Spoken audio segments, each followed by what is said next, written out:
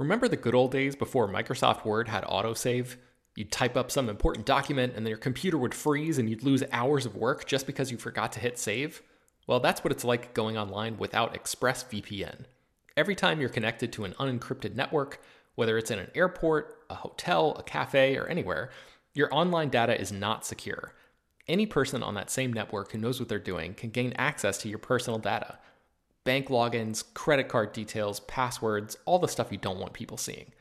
Unfortunately, hacking has become much easier than it used to be. People don't even have to be exceptionally skilled to do it, and there's a lot of money to be made by selling your information on the dark web. ExpressVPN stops hackers from stealing your data by creating a secure, encrypted tunnel between your device and the internet. It's incredibly easy to use. Once the app is running, you literally click one button to get protected. And it works on your phone, laptop, tablet, and more, so you can stay protected on the go. I've been using ExpressVPN for a little while now, and I can rest easy knowing my info is safe and secure. I've heard horror stories of people who've been hacked, and it sounds like a massive pain to try to get any resolution in the aftermath, so I am not interested in finding out what that process is like.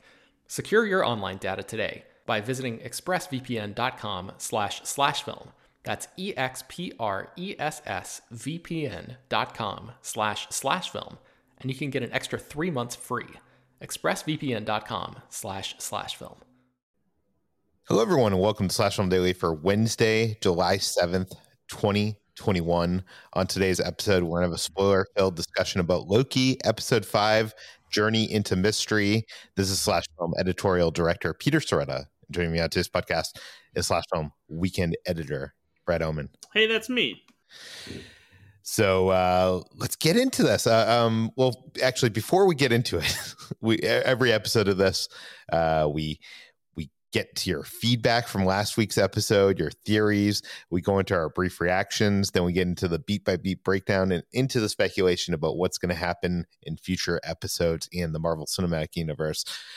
To be honest with you, a lot of the emails that we received this week were kind of answered in this week's episode. I did get a tweet from Paul Toms, and he did say, "Hey, Peter, regarding the pen in Loki, my money is on Mobius being a teacher at the school before he was taken by the TVA. The name of the school is triggering an old, distant memory. Maybe he's sitting at a desk reading a jet ski magazine while he's taken." What do you think of that theory, Brad? I think we talked about the pen potentially being something from his past once we learned that all the TVA agents were variants. So, yeah, I think that's a possibility. Yeah, I could see him at the end being, well, that'd be a boring end for him, right? To be back at his, like, a school teacher. I don't know. I don't know how you show that is the problem. Someone else wrote in, Zach S. wrote in asking what we thought of the mid-credits scene from last week in terms of, was it smart to include that, or would it have been cooler to save the reveal of the, this other, the void for the next week? Like, was it worth that, like, credit sequence? What do you think? Yeah, I thought about that too, because it almost would have been more fun for them to let us like sit, for a week thinking that Loki had died. I'm sure we probably would have come to the conclusion that he probably isn't, because there's no way they're going to kill off the main character in his own show, like that before the end of the series. So, I mean, but it would have been an interesting approach. But I wonder if Marvel knew that maybe introducing that would allow some time for it to like settle and maybe get some like information out there as to like what's going on, and maybe for people to like get used to it before they sent them on an even wilder chase, I guess, in this episode. Yeah, wild is putting it mildly. No, I think I don't know. At first, when this question came in, I was thinking to myself, I had the same thought that you did, Brad. But then I was like, you know what? There would probably be a lot of people that be angry, thinking, that things were left one way. It would be kind of gimmicky. It'd be like a cliffhanger. Do you know what I mean? Like the traditional cliffhanger where the car goes off the cliff and then you find out in the next week's episode that the guy jumped out of the car as it was coming off the cliff and you didn't see that. It's kind of like that kind of thing. Yeah. Yeah. So that's our thoughts on that. But let's get into brief thoughts on the episode. Brad, what do you think about episode 5? I gotta say, this show just keeps getting better and weirder and cooler, and it really is like just becoming my favorite Marvel series, and probably just one of my favorite things Marvel has done in general, surpassing even a huge chunk of the movies and how great this is. It's just such a cool dive into the weirder side of the Marvel Cinematic Universe, and it's just creating a lot of interesting questions and presumably connections to what's to come in the next phase of movies and shows. So it's just awesome. This episode is so cool. Yeah, I wonder where this would place for me if I had to put like the TV shows and the movies and rank them, because this would be very high. Like I'm really, really enjoying this. And I love how so delightfully weird it is. And I really hope that if Marvel gets anything out of the fan response to the show, I hope they see how ready we are for these kind of really strange and weird things. Yeah. I mean, that's what I like about Guardians of the Galaxy. I like that what they're doing here too, and having this group of misfit variant Lokis was fun to live in this void of a world for an episode. And where it goes next, I don't know. We'll talk about that a little bit later. But I really dug this. And again, the music, amazing. Everything amazing. I don't know. I'm just really loving this show. So I don't even have a criticism for this episode. But okay, so this week's episode is titled Journey into the Mystery. And that is the title of the comic book series that Loki made his first appearance. It was Journey into Mystery 85, which was published in October of 1962, and was also the first appearance of some guy named Thor. Not sure if I've ever heard of him. And okay, so we're getting into the breakdown. This episode begins with this sweeping tracking shot through the TVA, and it's being done while the camera is rotating from upside down to right side up, and it gives you this like very disorientating feeling. What do you think is trying to be done with this choice? Just that like things are being flipped upside down, kind of. I mean it's a stylistic choice that kind of fits in with the overall vibe of the show so far, and just how they're kind of just turning things on their head, really kind of turning our perception of the Marvel universe and even the TVA during the series upside down. And the way it kind of like moves from one shot to the next is pretty cool too, because it matches like angles and shapes up before it makes the transition to a new shot, which is pretty cool. Yeah. And then we get this wonderful drone shot that takes us through the destroyed cityscape of this pocket universe, or whatever you want to call it. I guess they're going to call it the Void here, so we'll call it the Void. And here's where I want to give the shout out to Natalie Holt's music. I feel like in this opening sequence, I was just like rocking out. I want to get the soundtrack for this, which I think, did it come out this week or it comes out next week? It's coming. It's either out or it's coming out very soon. So interestingly, here in the cityscape, last week we saw, in the end credit scene, we saw the variant Lokis standing over our Prime Loki, and we saw in the background there was Avengers Tower, like it was in ruins of this like cityscape. But here in a shot, we do get Avengers Tower. But it doesn't say Avengers. It doesn't say Stark on it. It says something else. It says QENG. What is that, Brad? So that's a reference to Marvel Comics, a company called Kang Enterprises. Kang. I think we've talked about him before. We have, but this actually doesn't have any ties to Kang the Conqueror. It's just kind of a little Marvel Easter egg. It's the company that buys Avengers Tower from Stark Industries in Avengers Ultron Forever issue number 1. And the villainous character in it is a CEO named Mr. Gryphon, and he engages in some nefarious activities involving the Marvel characters. But nothing tied to Kang the Conqueror, despite the sound. But maybe because it sounds like Kang, that's why it's in there. We'll find out. Interesting. Okay, so Old Man Loki informs us that we are in the Void, and this big cloud creature behind them is named Alioth. I guess is how it's pronounced. Mm-hmm. And how cool is it that we, like, for this episode, we have an antagonist that is this, like, this cloud. We've gotten the smoke monster, the lost smoke monster in the Marvel Cinematic Universe, and I kind of love it. So Alioth is a character from the comics, believe it or not. In the comics, he was the first being to break free of the restraints of time itself. So very fitting to be in this story.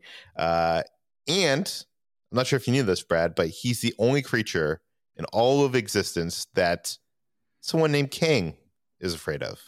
Indeed. Yeah, this in the comics, Alioth is a temporal being, feeds on temporal energy and whatnot, and creates an empire 2 to 3 times bigger than the one that Kang the Conqueror creates. And so they're arch rivals, and there's only one other way to stop Alioth other than Kang the Conqueror, who built a barrier around his city until it was accidentally destroyed by Ravonna Renslayer. This whole comic story. And so it's certainly interesting that we're getting a character with direct ties to Kang the Conqueror, especially considering what happens at the end of this episode. Yeah. Sylvie has Renslayer captive, but before killing her, the judge tells her that Loki is still alive. She claims that she also wants to know who is at the top of this, who lied to her. I'm not sure how I feel about this, Brad. Okay, I said I didn't have any criticisms of this episode. Maybe I do. I'm not sure if I'm liking the acting here from Gugu, and maybe it's supposed to be so intentionally bad that we're supposed to seem obvious that we shouldn't believe her. But I don't know. I'm just not liking her in this episode. And I also don't know how we're supposed to feel about her. Are we supposed to believe her at this moment? Does she really want to know who's in charge of this, or does she already know? What do you think? I didn't think her performance was bad. If anything, I just think that her character is desperate and she's doing what she has to survive, potentially stop Sylvie from doing whatever she's going to do next. I don't think she knows what's going on with the TVA. If she does, it's a complicated front she's putting on, which I guess maybe she is, since she has been doing that for at least partially for a little while now by lying to some people about the TVA and the people working in it. But yeah, I'm not entirely sure. Yeah, last week we were theorizing about the batons, like those things that they use to what is the word? I'm forgetting it. Not erase. What was it? Prune. Yes, prune is the word. The things that they use to prune people, and we were wondering, we all theorized that it probably sent them to this other pocket universe of sorts, and we were wondering, do the Minutemen know that? And I think it's pretty clear in this episode that the Minutemen don't know that, but she confirms that she does know this, because she says, she explains to Sylvie that when they prune a branched reality, it's impossible to destroy all the matter, so it's moved to a place on the timeline where it can't continue growing, a void at the end of time. So yeah, I think you're right, Brad. She knows more than we thought she did. I'm just wondering, how much more does she know? You don't think that she knows who's in charge of the TVA? You think that she actually thought the timekeepers were real? Yeah, I think that she bought into it. Yeah, no, I think you're probably right. Sylvie reluctantly gives Ravonna back her tempad, and back into the void we go. We see a bunch of crazy things, and there's so many crazy things in the background of every one of these shots. I'll bring up some of them, but it's impossible to bring up all of them. But I feel like people are going to be looking at this show and freeze framing it and zooming in for the next couple of weeks and still finding stuff. So we see a dilapidated pirate ship, maybe, or maybe it's just a 1700s ship in the middle of this field. Brad, does that have anything to do with anything, or is it just there wasn't any like specific identifying markers? Yeah. I just think it's one of those cool like visuals you see in these kind of desolate landscapes where like things are out of time and have been decaying there for a while. It's just weird to see boats like that in the middle of nowhere. Yeah, and also especially when it's juxtaposed right in front of this classic-looking saucer-shaped UFO. Yeah. Yeah, which again, I don't think has referenced anything. There's like a satellite sticking out of the ground, or I think it's a satellite. There's a bunch of stuff. We'll get to some of the more Easter eggy stuff later, but I don't know. I just love how in the background of every one of these shots there's like something to like be like, what's that? Loki argues with a group of the variant Lokis about their lack of a plan. They are just trying to survive, and the void is where they're just trying to survive in this void, but Loki wants out. And the variants explain that the monster in the sky destroys almost everything sent to the void. He's kind of like a trash compactor of sorts, I guess. But the Lokis have survived because that's what they do. They have access to no temp pads. They're unable to cause a Nexus event. There is no way out. And we find out that Kid Loki, his Nexus event was that he actually killed Thor. And Loki looks worried when he finds this out. Why do you think he looks worried? I'm not sure that he looks worried as so much as I think he's impressed and also like just kind of shocked. Yeah. And it's weird that if you had asked me last week, like who is the leader of this group, I wouldn't have thought that the Kid Loki was the leader. Yeah, Kid Loki is a badass in the comics too. So yeah. Later, we see them sneaking across the train, and they make their way by this yellow helicopter that says Thanos on the side of it. And I think this is my favorite Easter egg in the episode.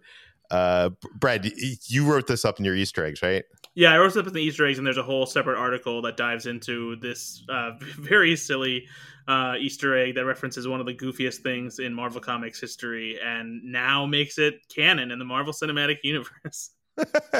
So in one of the multiverses, Thanos was flying this yellow helicopter that said Thanos on the side of it. Yep.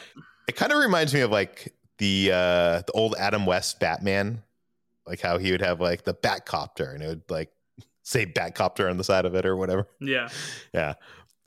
We also see a giant version of Yellow Jacket's head from the first Ant-Man movie. So yeah, I mean, this isn't exactly the same as Ant-Man's helmet in the movies. I went and looked to compare. It does have similarities. You're talking about Yellow Jacket, right? Oh yeah, sorry, Yellow Jacket. Okay. And so it's not the same as it appears in the first Ant-Man movie, but it does like resemble, you know, what could be his hardware. So maybe it's like an alternate Yellow Jacket that was like able to grow like Ant-Man instead of only being able to shrink. It seems like a very specific reference to put in there, even if it's different. So last time we saw Yellow Jacket was in that original Ant-Man movie, and did he die? He got sent somewhere or something? Like he imploded upon himself, and so could have survived, you know. And since this is also a place where you know, variants have been reset and timelines have been reset, it could be a Yellow Jacket from any number of timelines. Yeah, I know we've been theorizing this whole time about how this could connect in with Ant-Man and the Wasp Quantumania. Didn't Evangeline Lilly accidentally tweet or Instagram something saying that Corey Stoll was in that movie, even though he has not been announced? Yeah, when she posted an Instagram story about training for the movie before production started, and she included a hashtag of Corey Stoll's name, and then that post was very promptly taken down. So, Brad, I know you see where I'm going with this. Do you think that this connects any way besides a fun Easter egg? I think it's. I mean, anything is possible at this point. Like, considering what the multiverse is going to do to the Marvel Cinematic Universe, like literally anything is possible. I can't rule out seeing any version of any character or seeing any dead characters return. Like, anything is on the table, and this makes more sense than some of the crazier ideas. So, yeah, I wouldn't be surprised if we see some version of Yellow Jacket returning in Ant-Man and the Wasp Quantumania. Yeah. Remember that time that I put out there that Loki had the time stone and was rewinding time on Lamentus? That was a ridiculous theory. Anyways, okay. They open the hatch in the ground and get in. This is the hideout. The camera sinks through the dirt, and we see lots of objects in the ground, including a lunch tray, which I don't know what that has to do with anything. Thor's hammer, and then we see a tiny frog Thor in a jar. And this is a reference to the comics, right? Yeah, there's actually two different versions of Frog Thor, or Throg as he's known.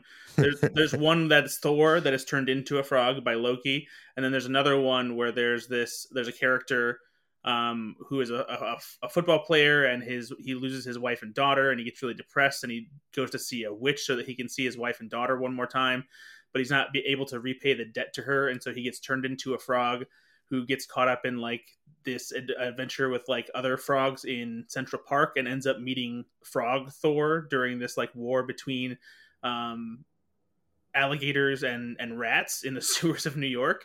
And then after Frog Thor leaves, he with like Mjolnir, a shard of Mjolnir gets left behind, and he's able to fashion it into a new small Mjolnir, and then that version of Throg is born in the Marvel Comics universe as well. Yeah, and by the way, this jar has the written on it T365, which is the number of the issue, Thor 365, where that second one that you mentioned. And by the way, that the cover of that comic is from 1986. It says, quote, possibly the most unusual Thor story ever published. For sure. Also, the other Frog Thor thing that you mentioned, where Loki turned his brother into a frog, they made a joke about that in Thor Ragnarok. So that has been Marvel Cinematic Universe canon for some time. But yeah, this seems to be the second of the two that you mentioned. Strangely, this character, like Throg, people like this character. And he's become kind of a fan favorite and has appeared in like more comics and cartoons and video games. So yeah, I doubt we're going to see more of him in the Marvel Cinematic Universe. Well, could they end up doing like they were doing like those Pet Avengers comics, right? Could they end up doing like a Disney Plus Pet Avengers series? What is there a Pet Avengers series? I thought that was a DC thing. I think it's the Marvel. Yeah, Pet Avengers. It was a 4-issue series. Oh. Yeah. Okay. Yeah, it had yeah. I think that's where he first appeared with that, like used the sliver of Thor's hammer. I could be wrong. Anyways, so they're in this bunker, which looks like it was an old like 50s bowling alley, which has been kind of covered and hidden underneath the ground, and it's covered in various objects, including a candy cane throne, which is Kid Loki's throne. And there's some interesting objects in here. There is the Polybus, or is that how you say it? Polybus? I think it is. Arcade machine? Maybe Polybius? Pius? I've never said it out loud. I've only seen it like I've seen it in The Simpsons. Like it's referenced a lot. Did you write this up in your Easter eggs? I did. Do you want to tell us about this arcade machine? Sure. Yeah, it's actually not a real arcade machine. It's based on this urban legend. Well, we don't know. Oh, gee. Okay, sure. We don't know. It's there's this urban legend that in the 1980s there was this small run of Polybius arcade machines that appeared in Portland, Oregon in 1981. And it's said that it was a part of a government-run crowdsourced psychology experiment that was meant to produce intense psychoactive and addictive effects in the player. It's obvious why this is an urban legend. It's said that at times the Men in Black visited these machines to collect data from them about the people who use them and stuff. So clearly very ridiculous things. Yeah. So, but a really fun like conspiracy theory reference here. Yeah, Brad, there's also reports that some kids got nightmares from it. Some developed amnesia. Ah, wow. Yeah. But yeah, there's no proof it ever existed, but there are like, you can find like old, like Usenet, like postings about it and stuff like that. but it's like one of those things. Like the series has a lot of those kind of things stuck in it. Like what was that in the first episode where he hijacked the plane? Oh, the DB Cooper. DB Cooper, yeah. So I think it likes to stick like these kind of, not that that's an urban legend, that's actually something that happened, but it's like kind of mysterious. Yeah, so I think something that couldn't be explained. Yeah. Renslayer asks Miss Minutes to pull up the restricted files about the beginning of time and the creation of the TVA. But Sylvie is more interested in seeing the end of the time, which Ravonna says is just a void. Sylvie wonders aloud if there might be something beyond that. Using the same logic of her hiding in apocalypses, someone, say the Timekeepers, could be completely undetectable, hiding out at the end of time. So Ravonna thinks that she might be right, and there's no way to get there. Sylvia is like threatens to kill Ravonna, and before she can do that, Miss Minutes brings up that they have a prototype Void spacecraft. But it's immediately clear that they're just stalling until the Minutemen reach the chambers, which they do. And so I'm not sure if Sylvie even like knows for sure, but she mentions for a second time there that she almost believed her, and maybe there was some truth in the deception there. Like, so, Brad, I'm wondering, do you like? It's very unclear to me what Ravonna's motives are here. Like, does she not know the truth? I guess you're saying that she doesn't know the truth, but does she want to know the truth? Because she's definitely protecting the TVA. She doesn't want to see it burn in the way Mobius does. Yeah, for sure. I think that she's simultaneously wondering what's going on, but also concerned about maintaining what she's been trying to, do with her life, for however long now. Yeah. And because Sylvie brings that up and says that there might be some truth in the deception of her, like wanting to find out the truth, I feel like when you have a main character say that out loud, that's probably the case. Yeah. Yeah. Okay. So Sylvie prunes herself, goes to the void with Ravonna's temp pad. And it's also interesting here that the Minutemen, that Ravonna has to like pretend in this moment that like Sylvie has killed herself, because the Minutemen agents don't know that you go to the void. Like she has to like keep her cool, that like, because Sylvie has her temp pad, is going to the void, and like that's all bad for her, but she can't, like, she has to keep her cool in front of the Minutemen because she wants them to believe that Sylvie's dead. Yeah. Back in the Loki variant hideout, we have old Loki pouring box wine into the alligator Loki's mouth, and this is a box of rock swan. It's from that still Roxxon Corporation. And by the way, one of the things that we're going to feature in the feedback section that we don't need to feature anymore, there's like so many articles about like, is alligator Loki or is it crocodile Loki? I think we said crocodile last week. So there was like all sorts of articles. They went to experts. There's videos, but we now know it's alligator Loki. So Thor Loki claims to have vanquished Iron Man and Captain America and claimed his prize of all 6 Infinity Stones. Alligator Loki calls him a liar. Turns out Alligator Loki caused a Nexus event by eating the wrong neighbor's cat. And Loki really wants to know what happened with old Loki, as he knows Thanos is supposed to kill him after the events of Thor Ragnarok. So old Loki explains what happened. Like, everything happened the way it was supposed to happen until the point where he cast a projection of himself. So even Thanos believed it was real. And Thanos killed the projection, and the real Loki hid like in inanimate debris. And he realized that everywhere he went, only pain followed. So he removed himself from the equation and hid on a remote planet in isolation and solitude. There's something interesting here. I I remember when was that from Infinity War where Loki dies? Yes. Yes. When that movie came out, there was all these like internet theories that Loki didn't actually die and that he was just using a projection of himself, because there's like these YouTube videos and these like screenshots and people claim to see Loki's head in the debris in the background. So it's kind of funny that this is like I think a reference to those fan theories. But okay, so he got lonely. He missed his brother.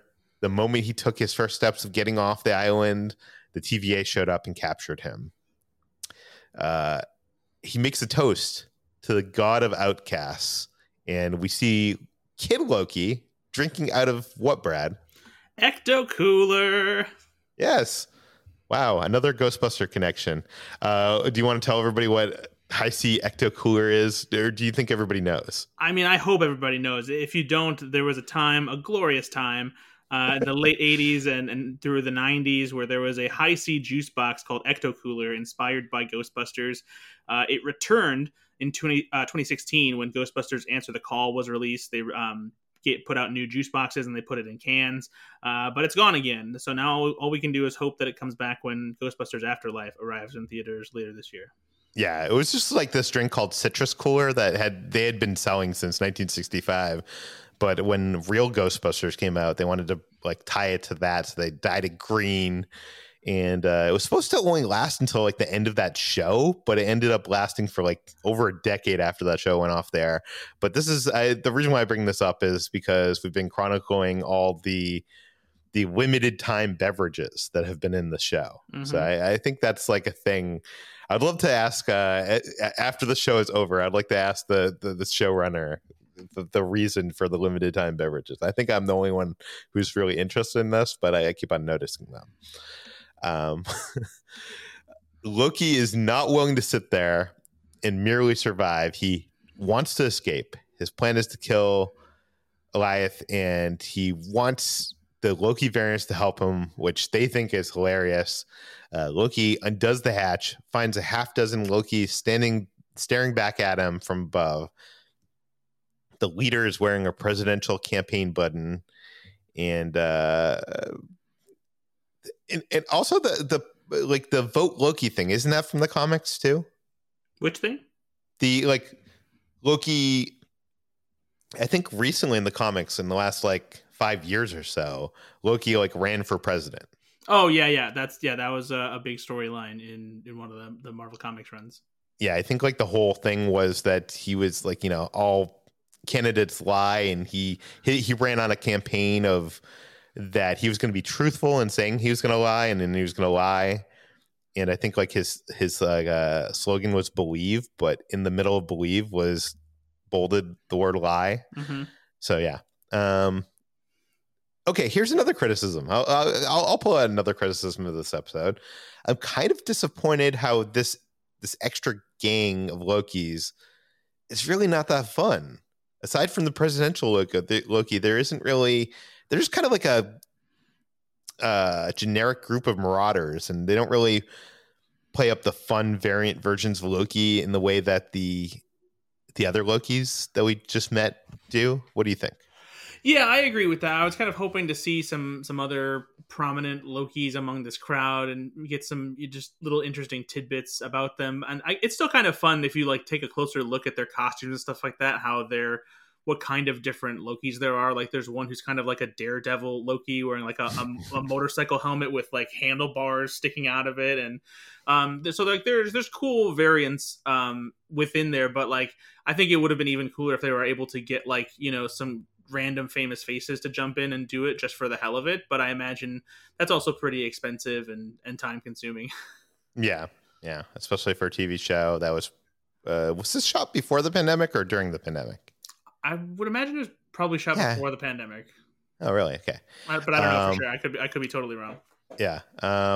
Well, Sylvie wakes up in the void. She tries to enchant the monster, and here we get a vision of this like castle-like mansion that we end up seeing later. Sylvie runs for it. We We see the Golden Gate Bridge in the background, like in ruins on the hills there. Brad, is it possible that this is a reference to X-Men: The Last Stand? I sincerely doubt it, but it's, who knows? Okay, probably not. I thought that was probably a far reach, but so a car with a pizza slice pulls up and Sylvie jumps in, not even thinking who's in the driver's seat. It's Mobius. He's the getaway driver. He apologizes for hunting her all those years. They make up really fast. President Loki and his army go head to head with the original Loki variant group. Alligator Loki rips off President Loki's hand, which is a funny moment. A big fight breaks out, and it's fun to see the various Lokis using their powers against each other. What did you think of this whole action sequence? Yeah, it's a fun little sequence. Yeah. Old Loki creates a portal, and him, Prime Loki, and Kid Loki, and Alligator Loki escape. Old Loki says that every version of Loki is broken, and Kid Loki says that whenever one of us dares to try to fix themselves, they're sent to the void. Loki believes that nothing can change until the TVA is stopped. Why do you think? I think my opinion where this is headed is kind of changing in this episode, Brad. Why do you think the TVA is so opposed to Loki changing? That's a good question. I feel like if Loki isn't doing what he's supposed to be doing, then there's nothing, maybe potentially nothing for the TVA to do, because it seems like Lokis are the ones probably causing the most mischief and creating new branches in the timeline and variation. But I also think that there's something to be said about a Loki that also breaks free from what they're supposed to be doing and potentially risks taking away their control of time. Because if Loki's not doing what he's supposed to be doing, then he's even more unpredictable than you otherwise would imagine. Okay, you're going in other directions as me, but we'll get to my direction a little bit later. Okay. So the Kid Loki has this way of telling where things are going to appear in the void, and they go and they find this massive naval ship. It's the USS Eldridge, which falls out of the sky. Do you have the backstory on this? Yeah, this is another one of those fun conspiracy theory kind of things.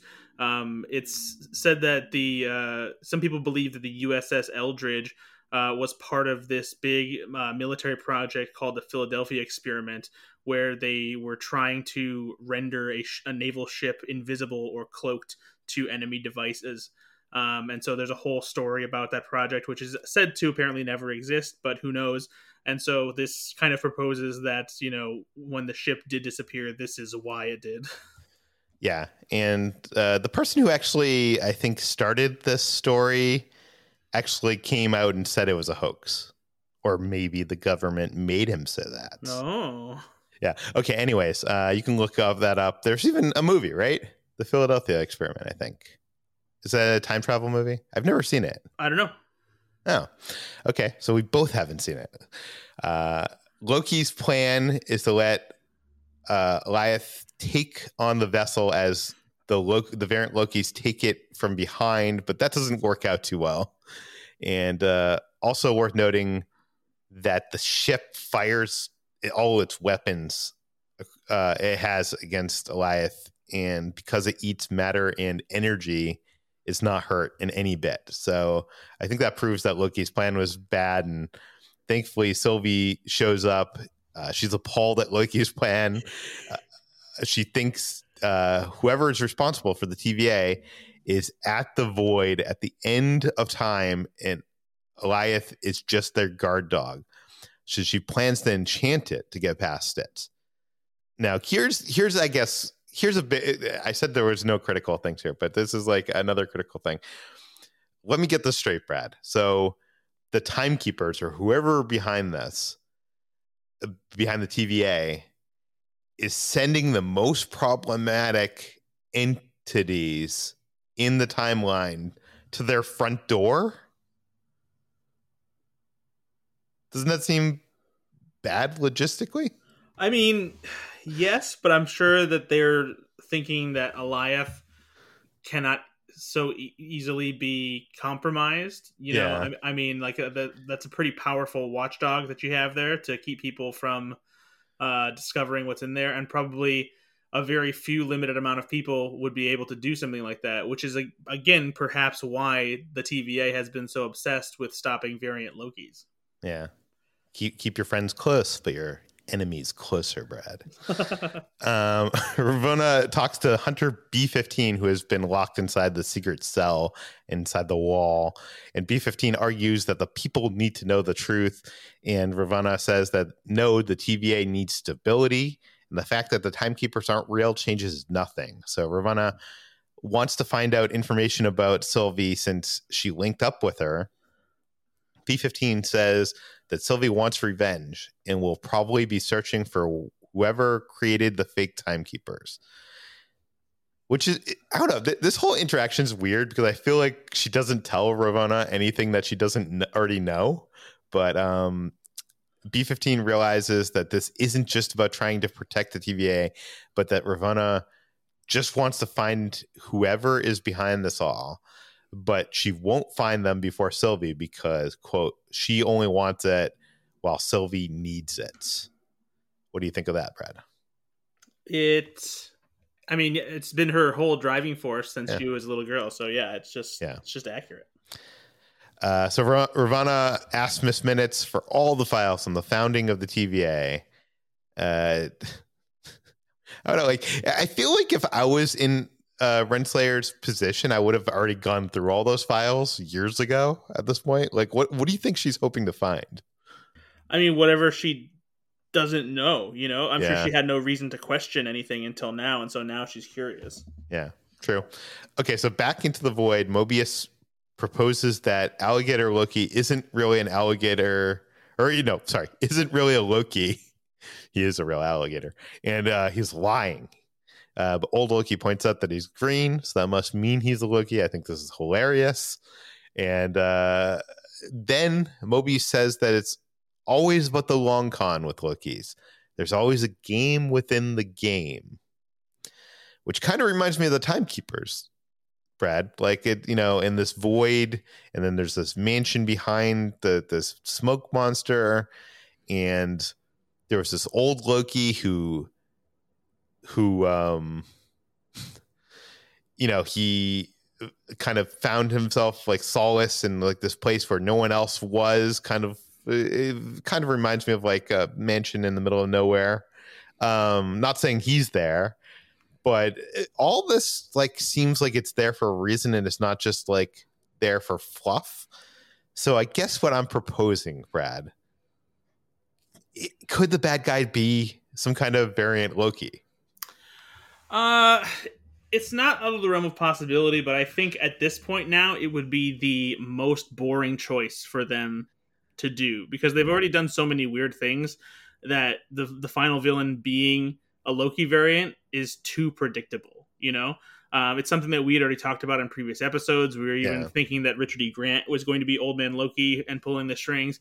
So I just don't think that that's interesting enough for that to be the end game here.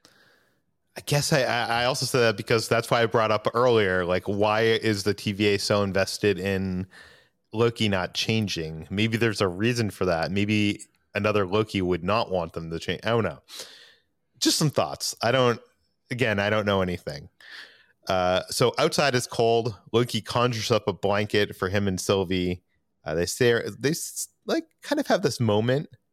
Sylvie asks how she knows that Loki won't betray her in the final moments. Loki basically admits his past and says he's changed and won't let her down.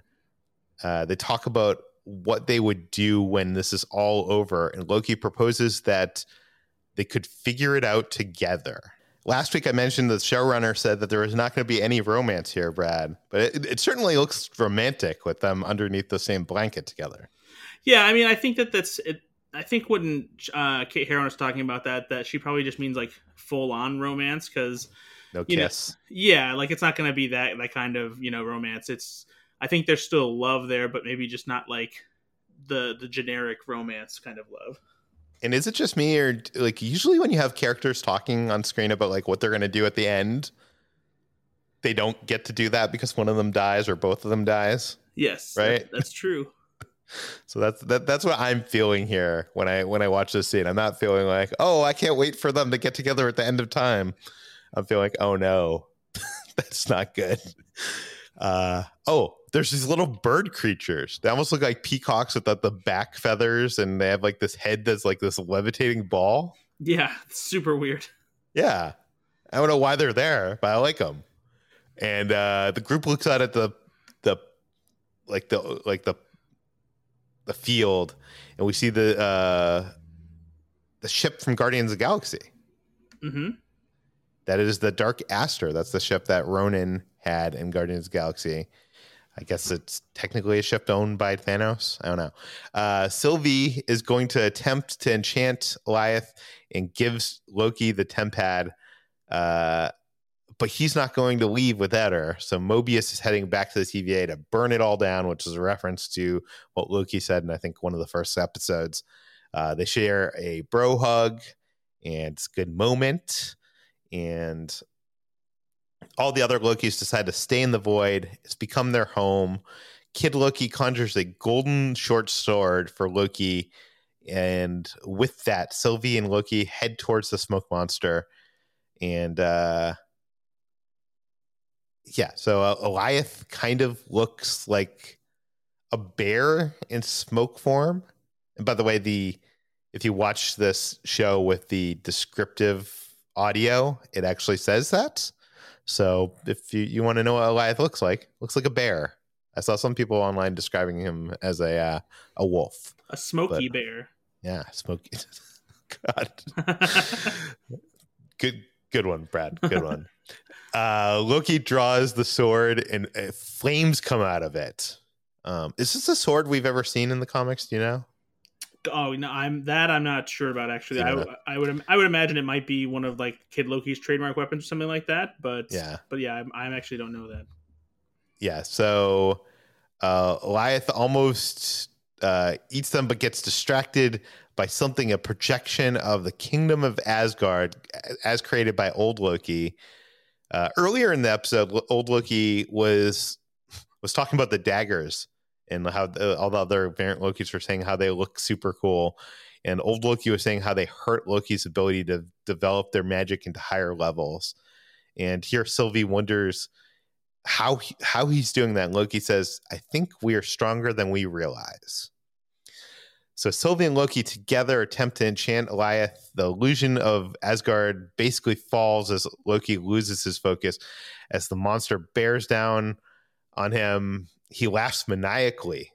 Goliath leaves nothing but his horns. So is old Loki dead?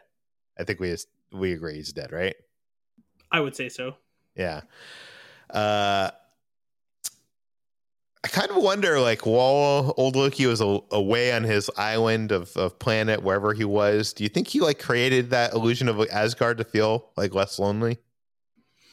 That's an interesting question. I wouldn't put it past him if it was something to give him a little comfort. I don't know. I was thinking that it didn't seem like something that he has. Like, it didn't seem like the first time he's created Asgard. So I was like, why would he have done that before? And that was the only thing I could come up with.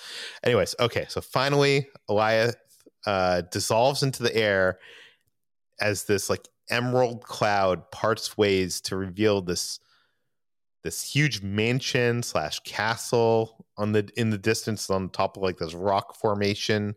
And there's this white streak going across the background that kind of looks like, if you remember that Missed Minutes animation where it had like the sacred timeline as like this white flowing streak, it almost looks like that.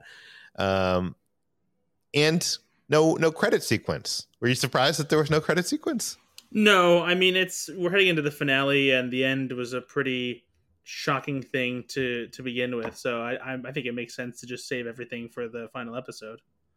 So before we get into speculation, any final thoughts on this episode?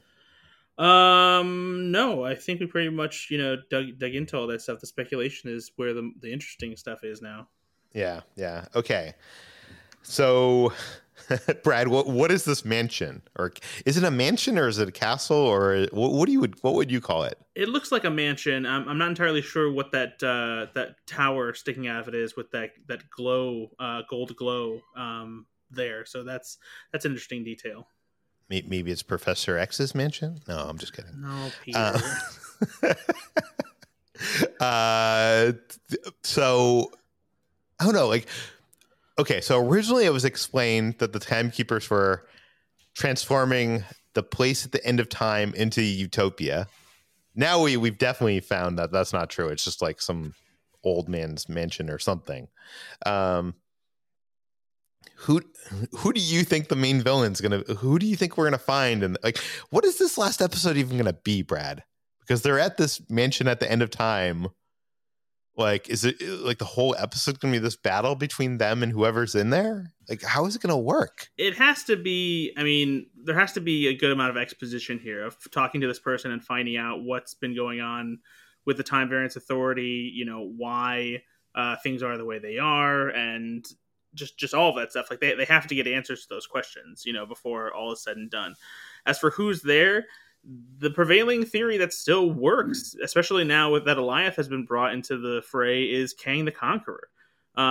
It's, you know, it would be a different spin on his, you know, comic mythology, but there are so many things here, like about his comic history, that just makes sense to have him be part of this. You know, there's actually even a storyline in Marvel Comics where he turns himself into like kind of a different being. Like he essentially is reborn as a character named Immortus, and this comes after he's tired of trying to control time and sick of like trying to keep up with supremacy. He's lost his son and his wife several times across different timelines, and so he decides to just give it up, and he takes an offer from the timekeepers to become somebody who, rather than conquering timelines, preserves them. And so that's something that could easily tie into what's going on here. There's another interesting angle here that we haven't talked about at all, and it could be interesting, and that's Baron Mordo, a character that we haven't seen since the end of Doctor Strange. And the reason I say that... Wait. Can you like recap who that is? So this is the character that Chiwetel Ejiofor played in Doctor Strange. He's originally a hero working alongside Doctor Strange. Teaches him, you know, how to master his mystical powers along with the Ancient One. And he's there in the final battle. He's very concerned with, you know, how magic is used. You know, isn't necessarily sold on using the Time Stone to turn back time to help stop Caecilius in Doctor Strange, and he kind of feels betrayed by the Ancient One when all is said and done at the end of the movie. And in the credits scene, we see him taking away some of the power that this formerly disabled guy was using to allow him to walk again. And he's very specifically says that there's too many sorcerers in the world, and so we haven't seen him since then. And strangely enough, when you look at the mansion in this final shot, the cosmic waves that are behind it look a lot like the Dark Dimension from the end of Doctor Strange. Now, that's where Dormammu was. And the Dark Dimension is also a place that exists outside of the normal flow of time. So I think it would be interesting if that was something that came up, and it would also serve as a perfect setup for Doctor Strange and the Multiverse of Madness, because Chiwetel Ejiofor is slated to return as Baron Mordo in that sequel as well. Yeah, and that movie was also written by the same person who wrote this show, right? Indeed, yep. So, as Jeff Loeb would once say, it's all connected. Yeah, I had not heard that theory. That's interesting. I really, there's a lot that this last episode needs to accomplish. I'm so sad that this series is only 6 episodes, because I'm thinking about it. Not only do you have to explain the villain's motivation, why they created the TVA, but you've got to like solve what, like, does the TVA still exist after this? Do you restore all those people to their previous timelines? Well, their previous timelines don't even exist anymore, right? Like, they were pruned. Right. So what happens to them? So I don't even think Owen Wilson could go back to being a teacher if that was what he was. At least not in his own timeline. Yeah. So I don't know. It just has a lot. There's a lot of prologue, I think, that needs to be here, unless this isn't just one season. But I feel it feels like it's coming to a head. That I don't think it could continue. But I mean, would there be a reason to keep the TVA around after this? Probably not. Yeah, I would say probably not. I don't know. It'll be interesting. But yeah, so that'll be next week. And we will be back then to give our recap, our thoughts. If you have any thoughts, any theories, well, actually, I mean, you can email them to us at peter@slashfilm.com. But next week's going to be our last episode of this podcast. So if it's something that's like actually solved in the episode, we might not read it on the air. You can find more of all of our work at slashfilm.com. You can find this podcast on Apple, Google, Overcast, Spotify, all the popular podcast apps. Please rate and read this podcast in Apple Podcasts. Tell your friends, spread the word, and we'll see you tomorrow.